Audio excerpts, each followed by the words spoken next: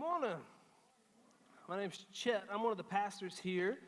Grab a Bible and go to the book of Romans. If you have one of these blue Bibles in front of you, it will be on page 547 in the book of Romans. We're here this morning. You're here, I'm here, because at some point we've asked the question that we were supposed to ask. And we've all come together asking the same question. Some of you are here this morning, maybe this is the first time you've begun to ask this question and you've come this morning. And the question is the same question that comes out of the mouth of the rich young ruler when he meets Jesus. It's the question that the Philippian jailer has after an earthquake where he sees the authority and the power of God and he's talking to Paul. It's the question that everyone asks after Peter's sermon on Pentecost. It's, what must I do to be saved? That's the question. You may have worded it different. You may have thought about it differently, but that's the question. It's what Carl Jung refers to this. He's a Swiss psychologist. He refers to this religious instinct, that humans have this desire, this longing, this searching in them to have religious answers. It's the question that all religions are answering. What does God want from me? If there is a God, what does he expect from me? What am I supposed to do? What must I do to be saved? What do I have to do to inherit eternal life? That's the question. And some of you are saying, I'm not asking that question. This person brought me here. Well, I will tell you that it is the question you need to have an answer to. That if you actually were able to meet God and ask him one question, you may be curious about things like Bigfoot and UFOs or the next winning lotto numbers, but this is the question you actually need answered, is how can I be saved? Because that one has eternal implications. And I'll tell you that the Bible's answer to that, I'm going to give you a short answer, and then I'm going to give you a longer answer. You thought maybe it would just be a short answer, but I'm a preacher and that will never happen. I'm going to give you a short answer and then I'll give you a longer answer. The short answer is that in order to be saved, you need to be able to stand in front of God, who is a judge, who weighs the hearts of humans. You need to be able to stand before God and be righteous. As Leviticus says that we have to be holy as he is holy. Or as Deuteronomy says that we need to be blameless before God. Or as David puts it in Psalm 24 where he says that he who has clean hands and a pure heart. Or as Jesus says in Matthew chapter 5 that we must be perfect as our heavenly Father is perfect. That's the standard. Now, if you're like me, like if I was going to take a test, if I was going to get my electrical license and I went in and they said, you got this amount of time and this many questions, there's 50 questions, there's 100 questions. My first question I have for them is, how many do I have to get right? Where's the cutoff? We talking 50%, 75%? So the question that we should have is, how holy, how blameless, how clean are my hands supposed to be? How pure is my heart? When you say perfect, you meant like C+ range, right? It's like we want to argue that somehow it's graded on a curve. It's like it works the way it works when you're running from a bear. If you're ever running from a bear, you actually don't have to be faster than the bear. You just have to be faster than the other people with you. And that's kind of how we want this to work. It's like, does salvation work like that? Like if I can just find people who are worse than me, and I'm in the top 50%, is that okay? And when it says blameless, it means blameless. When it says holy, it means holy. When it says perfect, it means perfect. That's the standard. Righteous. The theological word is that we would need to be justified before God, meaning that when we came in, we would need to have no sins that we have committed, and we would need to have practical positive righteousness. No sins, no negative righteousness, and we would need positive righteousness, meaning we have actually done good in the world. So never having sinned and done what we were supposed to. Good luck. Let's pray. That's the question. That's the short answer. But there's a longer answer that's more beautiful and more helpful than good luck, let's pray.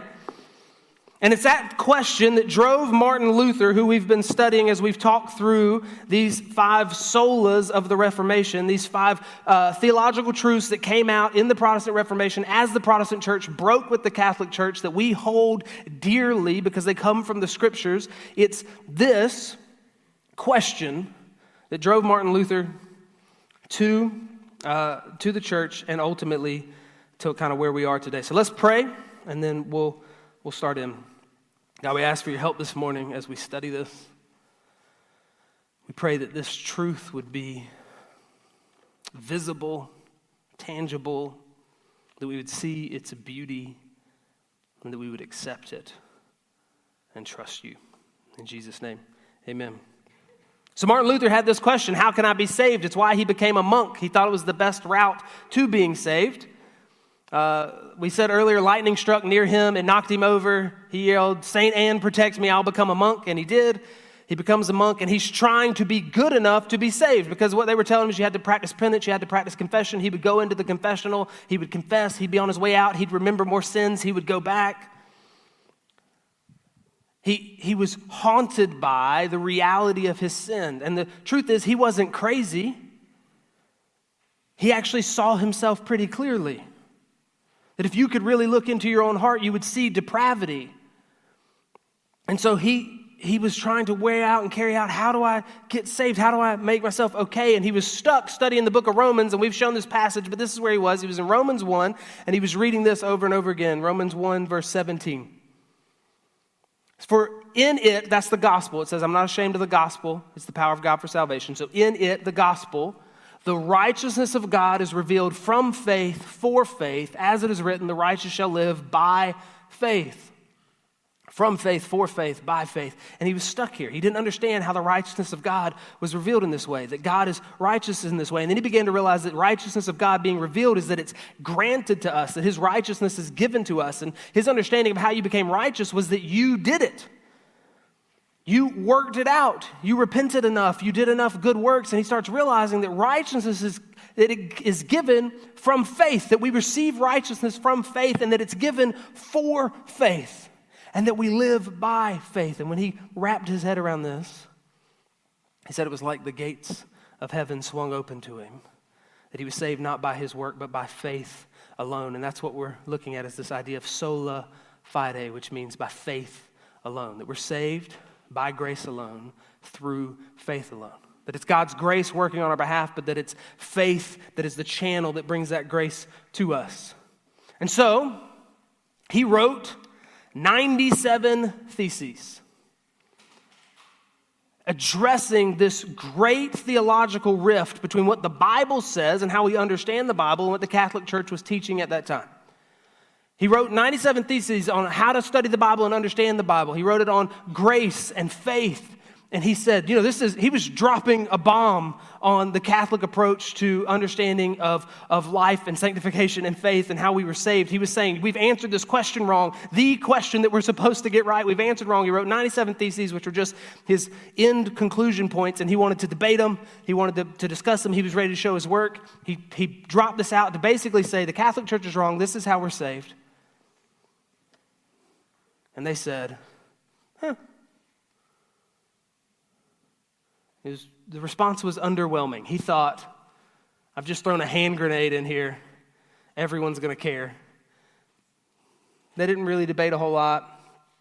He was winning over some people in Wittenberg to this idea that we're saved by faith, by grace alone, through faith alone. And then the sale of indulgences happened, and he threw what he did not think was a hand grenade into a situation that turned into a hand grenade. And he was like, you like those 95 theses? I have 97 other ones I'd like to share with you. Here's what happened with the sale of indulgences. Indulgences is this idea, it's a Catholic idea, that when you sin, there are consequences. We're tracking so far, that's true. There are consequences. And they taught that there were time-bound consequences and eternal consequences. Also true. We're on board. Protestants are still nodding along. Yes, there are eternal consequences of sin. There are time-bound consequences. They said that there are time-bound consequences that are paid out here on earth. True. We agree with that. Like if there are just consequences to sin. If you punch someone in the nose, there are consequences. Immediate consequences to their face, and then follow-up consequences. Maybe they punch you back. Maybe they call the police. Maybe the job interview didn't go so well. I don't know. There are consequences.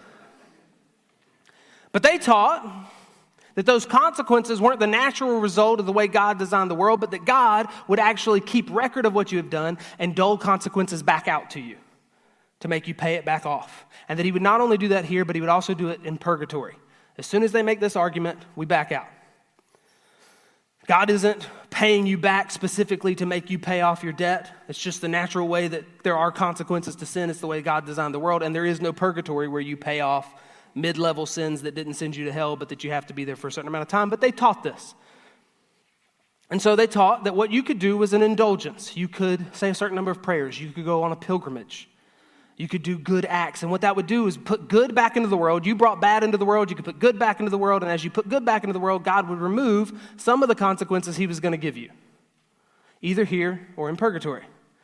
And they taught you could go on pilgrimages. Then at one point they started saying, well, you could give to like help good causes. Like there was a hospital, you could help pay for that. And then they were like, well, you know what? We're actually working on a church building. And so in Rouen, France, they have a part of a church building, a cathedral called the Butter Tower, because during Lent, you weren't allowed to eat butter or dairy, but they started letting you pay a little money and they'd give you like a butter ticket. And that's where the way we use the word, like I'm going to indulge in some ice cream, that's where that gets tied to that. This indulgence of, you paid some money, we're going to build our tower, you can have some butter. Then, enter the Archbishop of Mainz. He paid a lot of money to become the archbishop because it was a very powerful position. The church wasn't just the church, it was also in charge of politics, so he paid a lot of money to become the Archbishop of Mainz. He was now in a very powerful position, but he wanted to recoup some of his money, and Pope Leo X wanted to finish St. Peter's Basilica and make it a lot nicer, and so they hatched a plan. We're just going to sell indulgences for cash and split the profits. And so they hired a guy named Tetzel to begin to be their indulgence preacher. And he's traveling around Germany preaching. And he's preaching, basically, these are indulgences that if you pay us a certain amount of money, we'll give it to you. And if you keep it, if it's for you, you won't have to go to purgatory. And if you pay it on behalf of someone else, we'll let them out of purgatory right now. That's what he was teaching. And he was hawking these things. He was a salesman. He had different phrases he used. He said, if you buy one of these, you're cleaner than when you come out of baptism. If you buy one of these, you're cleaner than Adam before the fall. That the cross on the indulgence has as much power as the cross of Christ. But the one he's most famous for is as soon as the coin in the coffer rings, the soul from purgatory springs. And I was like, man, that's catchy. It rhymes, you know it's true. But I was like, well, you know it rhymes in English. He was saying this in German. So was it as catchy? I looked it up, and I hadn't been as excited about anything in a while. It's amazing in German. It still rhymes. If you don't speak German, I'm about to crush this. If you do speak German, I'm sorry if I say something offensive. But this is the phrase in German. Sobald das Geld im Kasten klingt, Deißel in den Himmel springt. Clinked and sprinked. I was so pumped when I saw this. I think we should put more T's at the end of words. So he has this phrase that he's saying, this is what happens if you'll buy one of these. This is how salvation works. And I was so excited about this that we've come up with some of our own. When the money goes in the slot, your sins are forgiven on the spot. If the check goes in the wall, there's no more sin on y'all. Set up recurring gifts online and then your soul will be just fine. You better have a Venmo if you want to sin mo. So proud of those. Anyway, It would be absolutely crazy if we actually taught that. That if we were like, we need to place our faith in Jesus, he's the one who redeems us, or there's a cash option. But that's what they were doing. And so Martin Luther writes 95 Theses about this. His 97 weren't a big hit, but he was like, this is ridiculous as well. So he's doing the same thing that he did. He's not thinking this will blow up. He's just trying to say this is wrong. Some of the arguments he makes are, first of all, he says the Pope is in charge of Pope things, not purgatory. If the Pope tells you that you have to pay some kind of penance, then the Pope can give you an indulgence to not have to pay that penance. He's in charge of the church's doling out and removing of things. He says, but God's in charge of purgatory. Later he decides there is no purgatory as he continues to read his Bible, but at this point he's not there. So he says God's in charge of purgatory. He says the Pope can't get you out of purgatory. Secondly, if the Pope could get you out of purgatory, he should just be doing this because he loves people, not for cash. He should pay out of his own pocket if it costs money. He should pay his own money to get people out of purgatory if he has that power. He should want to sell St. Peter's Basilica to get people out of purgatory. This is what he writes. This one was not well received by the Pope. This one makes it to him. He attacked the Pope. He attacked his wallet, and it becomes a big thing. And he was like, you like those 95 Theses? I got 97 more on something that I think is way more important. So as soon as he got some... people started hearing him and reading this, he started pressing this idea of there's salvation by grace through faith, and this is how it comes to us. It blows up over this idea of indulgences, which affects this, but it wasn't his primary argument he was trying to make. He's more famous for the 95, but his 97 matter more because it's a theological argument. So he comes through and he says, this is how it works, and all we're going to do now is I'm going to show you in the book of Romans where this is, and we're going to walk through that we are saved by faith alone. We are not saved by our works. So in Romans chapter 3, turn to chapter 3. We're going to pick up in verse 9. And we're going to move our way through Romans. I'll show you some passages in Galatians, but we're going to work our way through Romans. First thing you need to know to understand how salvation works, to answer this question, what must I do to be saved? We're supposed to be righteous. You're supposed to be holy. You're supposed to be blameless. That's the standard, perfection. Out the gate, you need to understand something. You aren't. Romans 3, Paul says this. He's talking about the law, meaning the ways that we would behave, that God has told the Old Testament Jewish people, that this is the law on how you would be holy, this is how you would be blameless. And he starts talking about them having this. And he's already making the argument that everybody has sinned. He says, what advantage has the Jew, meaning the people who were given the law? Or what is the value of circumcision, meaning this covenant that was made with them? Sorry. Verse 9. I'm up at the top of chapter 3. He's making this argument as he goes through. Then he says, what then? Are Jews any better off? Verse 9. No, not at all. He's saying that this was given to them and it was a blessing, but it ultimately doesn't make them better off when it comes to salvation. The law does not do this. He says, for we have already charged that all, both Jews and Greeks, are under sin, as it is written, none is righteous, no, not one. No one understands, no one seeks for God. All have turned aside. Together they have become worthless. No one does good, not even one. You're like, no one does good. Maybe I do. Not even one. What he's saying is that, and this is a quote from the Old Testament, but that the standard of righteousness is not met by anybody. That you're supposed to add high quality good into the world. You're supposed to have positive righteousness, and you're supposed to not sin. And what we have done is we have not done this, not done what we were supposed to, and we have done what we weren't supposed to. We have sinned. That's us. If it's your first time hearing that, I'll let that sink in for a second. You're a sinner before God. You have lied. You have stolen. You have been covetous. You've messed up relationships. One of the best examples of this is that to show how wicked we are is that most of the time the worst things we do are the people that we would say we love the most, the people we're closest to, that we consistently harm people that we're around, that you're not one of the good ones. So we fall short. This is what he says in verses 22 and 23 later on. He says, for there is no distinction, for all have sinned and fall short of the glory of God. So that none of us make it. Secondly, So we've all sinned. Secondly, we need to understand, this is verse 19, that we are all accountable to God. Now we know that whatever the law says, it speaks to those who are under the law, so that every mouth may be stopped, and the whole world may be held accountable to God. That not only are we in our sin, but we are accountable to God. That He, as God, as Creator, as ruler of the world, holds us to account. And we don't have anything to say. He says every mouth may be stopped. This is what Job says when he talks about standing before God. He says that who could stand before God? He would accuse you on 1,000 fronts and you would have no response for any of them. That if you actually went in front of God, He'd have 1,000 things that He could say. You've lusted. You've lied. You've tried to make yourself seem better than you were. Every time you did something good, every time you did something that would be counted as good, you walked around with pride in your heart, strutting as if you were better than everyone around you. You couldn't even do something good without bringing your sin along. And we would have nothing to say. It'd be like He had it on tape. He had it on record. He showed it to us. We'd have no argument to make. And that's what He says. The law just shuts us up because it holds us accountable, and there's nothing we can do about it.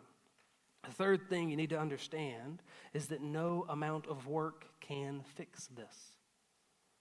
So when we're called to be righteous, there's no amount of penance that you can pay, no amount of debt that you can work off, no amount of goodness that you can add back into the world, no amount of, okay, I've been bad, I've messed up, I've hurt people, but now I'm going to get it together, now I'm going to do it right. That doesn't work. He says, for by works of the law, this is verse 20, no human being will be justified in his sight, since through the law comes knowledge of sin. So if you said, well, what did you want me to do? Oh, just give me the list and I'll do it. It says that will never make you justified. You'll never be able to stand before Him by works of the law and have done practical righteousness and not sin. No human being. If you happen to be a part of the Illuminati and you're like a lizard person, you might can sneak in. But everybody else, all the human beings, will not be justified in His sight. This is what Galatians 3:10 says, for all who rely on works of the law are under a curse. For it is written, cursed be everyone who does not abide by all the things written in the book of the law and do them. So I want to talk to two people real quick that I think often are trying to rely on works of the law. I want to talk to good old boy Southern Christianity. What does God want from me? He wants me to be an upstanding citizen. He wants me to do what's right. Okay? True, He does want those things for you. That will not save you. Because if you don't uphold every part of the law, you're cursed. There is no just be in the middle of the pack, don't make things worse, and we'll be all right. It's not how it works. It says, all who rely on works of the law. For you to say, well, I'm just going to be good enough. I'm just going to kind of do what I'm supposed to. I'm going to be a part of a church. I'm going to read my Bible. I'm going to pay my taxes and pay my tithe. And that's what you're relying on. This is what you're going to present to Him. This is your resume you're building. You are under a curse. It will not work. And some of you are shooting for middle of the pack, and some of you go, that's ridiculous. You got to be in the top 10%. So let's talk to church ladies. If we're going to give a hard time to good old boys, let's talk to church ladies. If you think that, no, it's not just be kind of good, it's be really good. It's get a perfect attendance pin to Sunday school. It's know your Bible backward and forward and be able to quote it at people. It's be disgusted with sinners. My wife works at a bank, and periodically they'd have situations where things were going wrong. And I don't know if y'all know this about people, but they get upset during customer service incidences. And they seem to crank that up if it involves their money. But there was a time when she was telling me there was a lady they work with who's hard to work with, and every time something happened, she was super frustrated. And when she was arguing with them, she would cite that she was a Sunday school teacher, and how dare they. And my wife would be like, what? First of all, this is a bank. We don't care about your Sunday school teaching. Second of all, what the heck even is that? It's like this, but that idea of I'm one of the good ones. you're cursed if you're trying to rely on the works of the law. If you have a resume that you're going to present to God, it will not work.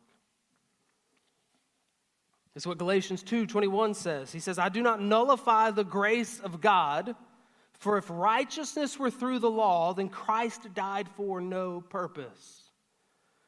If you could do it on your own, if there was one person, it says no, not one, but if there was one person who was righteous on their own, then all God would have to say is, see, you could do it. This person, the rest of y'all, if we could do it, if there was a way to attain it from the law, why did Christ come? Why did he die? We don't have an answer for that. Paul says it's for no purpose. Christ doesn't have to die. He would just have to teach us things. He would just come back in. He would reform it a little bit. He'd tweak it. He'd say, y'all aren't doing this part right, but if you try really hard, you can.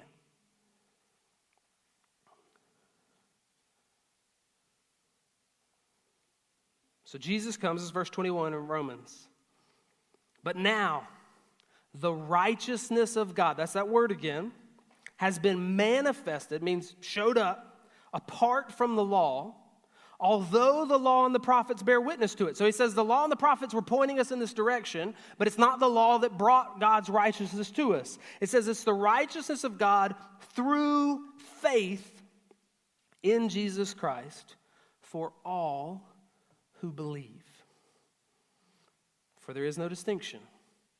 For all have sinned and fall short of the glory of God and are justified. That's that word. That's that theological word, that thing that we need to be in front of God. Justified. By his grace as a gift through the redemption that is in Christ Jesus, whom God put forward as a propitiation by his blood to be received by faith. All right. That's beautiful. That we're justified, that thing that we need, we're made right before God by his grace as a gift. A gift meaning we didn't do it, he gives it to us. It's to be received, you look at the bottom, received by faith. That's what we do. We receive a gift by faith, by trusting Jesus. He's the one who does redemption and propitiation. Let me tell you what those words mean. Redemption is the idea that he buys us out of slavery, that he pays the price for us. So, to stand before God, you need no sin and positive righteousness. Unfortunately, what you have is sin and no positive righteousness. Okay? You're in the wrong line with the wrong ticket, at the wrong show, at the wrong time. You got nothing. Jesus has no sin and positive righteousness. So Jesus redeems and propitiates, meaning that he comes in and he swaps places with us. He pays the debt. He says, I'll take your sin, I'll give you my righteousness. It's redemption. Then he goes to God and he says, here's their sin, I'll pay for it. That's propitiation, that he absorbs the wrath of God on our behalf. If he had sinned, he wouldn't be able to do anything for us. If he hadn't fulfilled the law on our behalf, he wouldn't be able to do anything for us. He never sinned and he fulfilled the law. We never fulfilled the law, but we have sinned and he swaps places with us. Jesus Christ died for a purpose. And it was to redeem sinners and to propitiate our sin before God. There's this idea of a champion. I always found it really intriguing, and it's just an interesting thing that would happen in history. When people would go to fight, whole armies would line up. But then at times they would say, rather than us just, our army fighting your army, just send forth your champion. Send out the biggest, baddest dude you got, and we'll send out the biggest, baddest dude we have, and they'll fight on our behalf. This actually happens in the book of 1 Samuel. That's what Goliath was. He was the champion of the Philistines. He comes out and says, I'm going to fight on behalf of us. He actually says, if I win, y'all will serve us. But if you win, if your champion wins, we'll serve you. The whole nations, the whole armies, everything was hanging in the balance on one fight. That's what faith in Jesus is. He's not our commander that coaches us up on how to fight well. He's our champion. We stand back. It's all in his hands. If he wins, we win. If he secures the victory, we have the victory. If he rescues, if he redeems, if he accomplishes it, if he rises, we rise. If he doesn't, we don't. But it's all been pushed onto him. That we trust Jesus to be the one who accomplishes this, Jesus to be the one who's righteous for us, Jesus to be the one who pays off our sin debt. That it's not, I have to feel bad enough, I have to pay penance to pay off my debt, or that I have to be good enough. It's none of that we trust Jesus.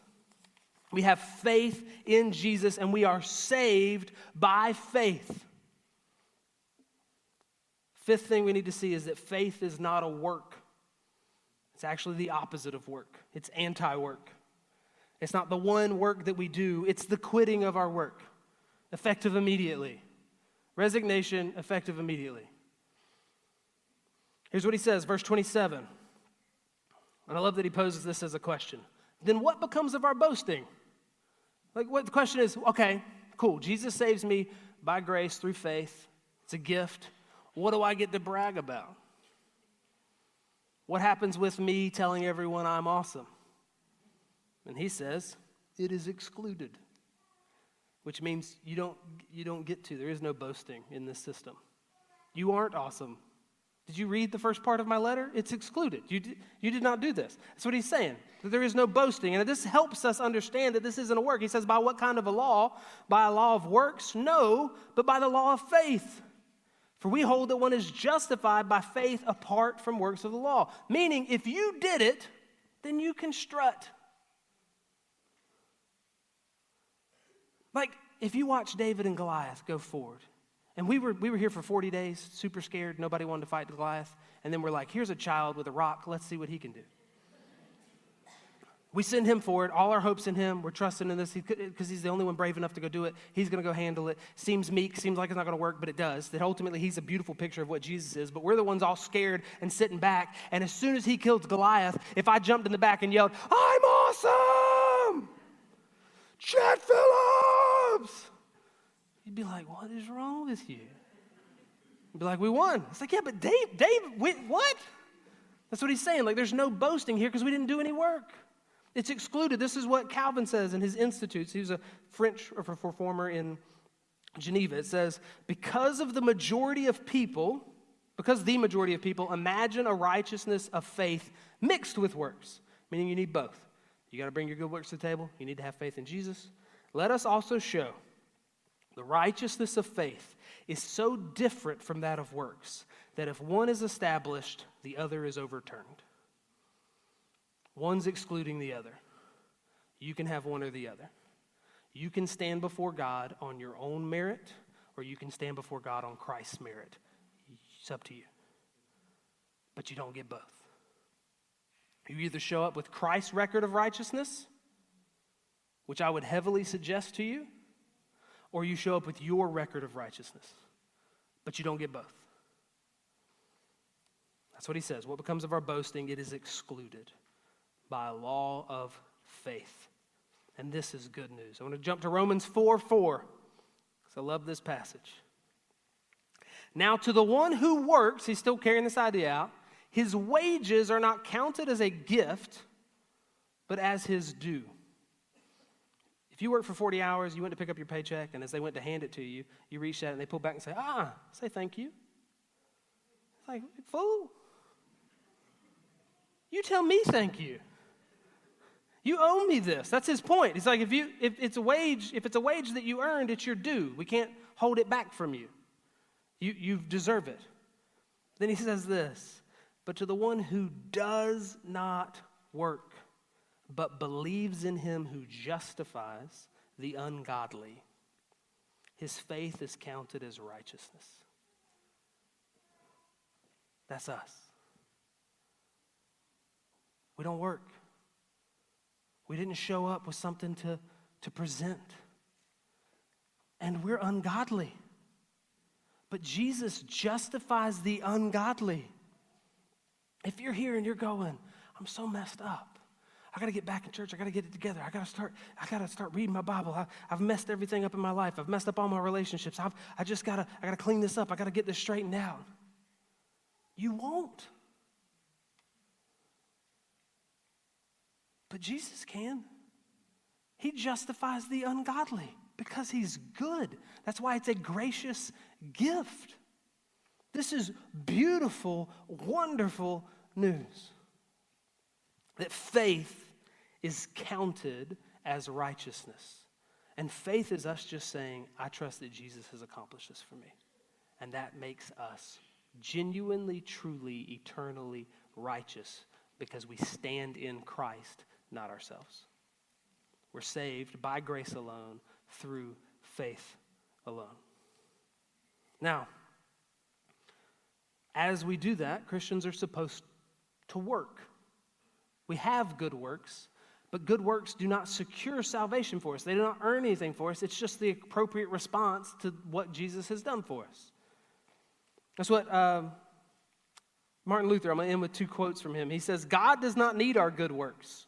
They don't present to him. They don't save us. He says, but your neighbor does. And that's God, we're saved by grace through faith for good works that he works in us, that he planned beforehand. We're told that in Ephesians, but they don't redeem us. So that if you look at a Christian, Christians are supposed to have works. They're supposed to look like believers. John tells us that. James tells us that. Paul tells us that. Christ tells us that.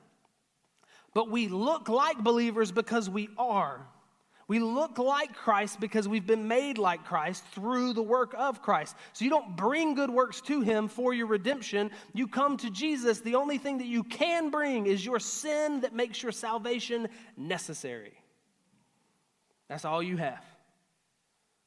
I need clean hands and I need a pure heart. But I have dirty hands and a wicked heart. And I get Christ. So this is what Luther says. He says it is God's nature to make something out of nothing. Hence, one who is not yet nothing, out of him God cannot make anything.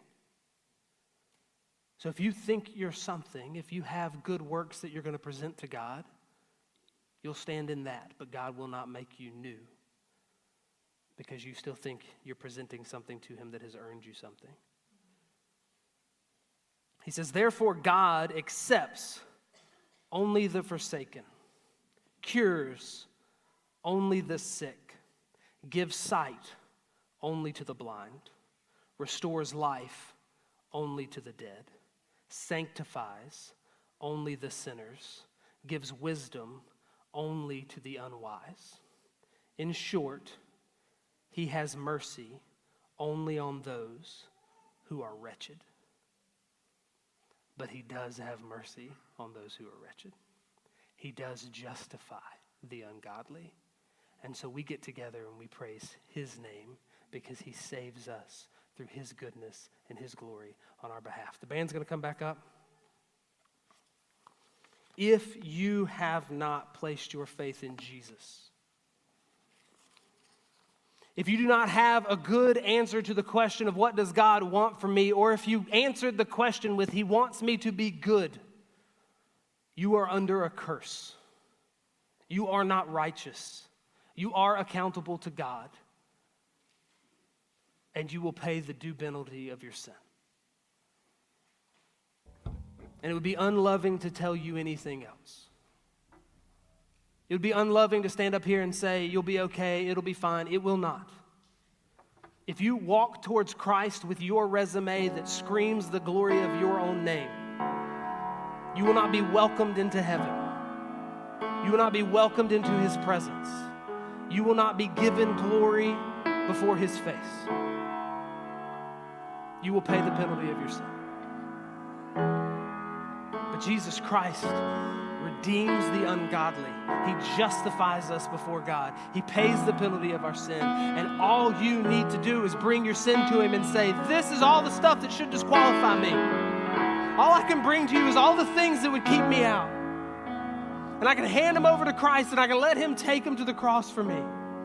And when he rises, I can rise with him because he gives me his righteousness. And then when you stand before God, and he brings to you 1,000 accusations, you can say they were all paid by Christ. And I am clothed in the righteousness of your Son. And we are made righteous in his Son, and we are justified by God. And if someone says, well, you're ungodly, it's like, yes and amen. That's who Jesus justifies.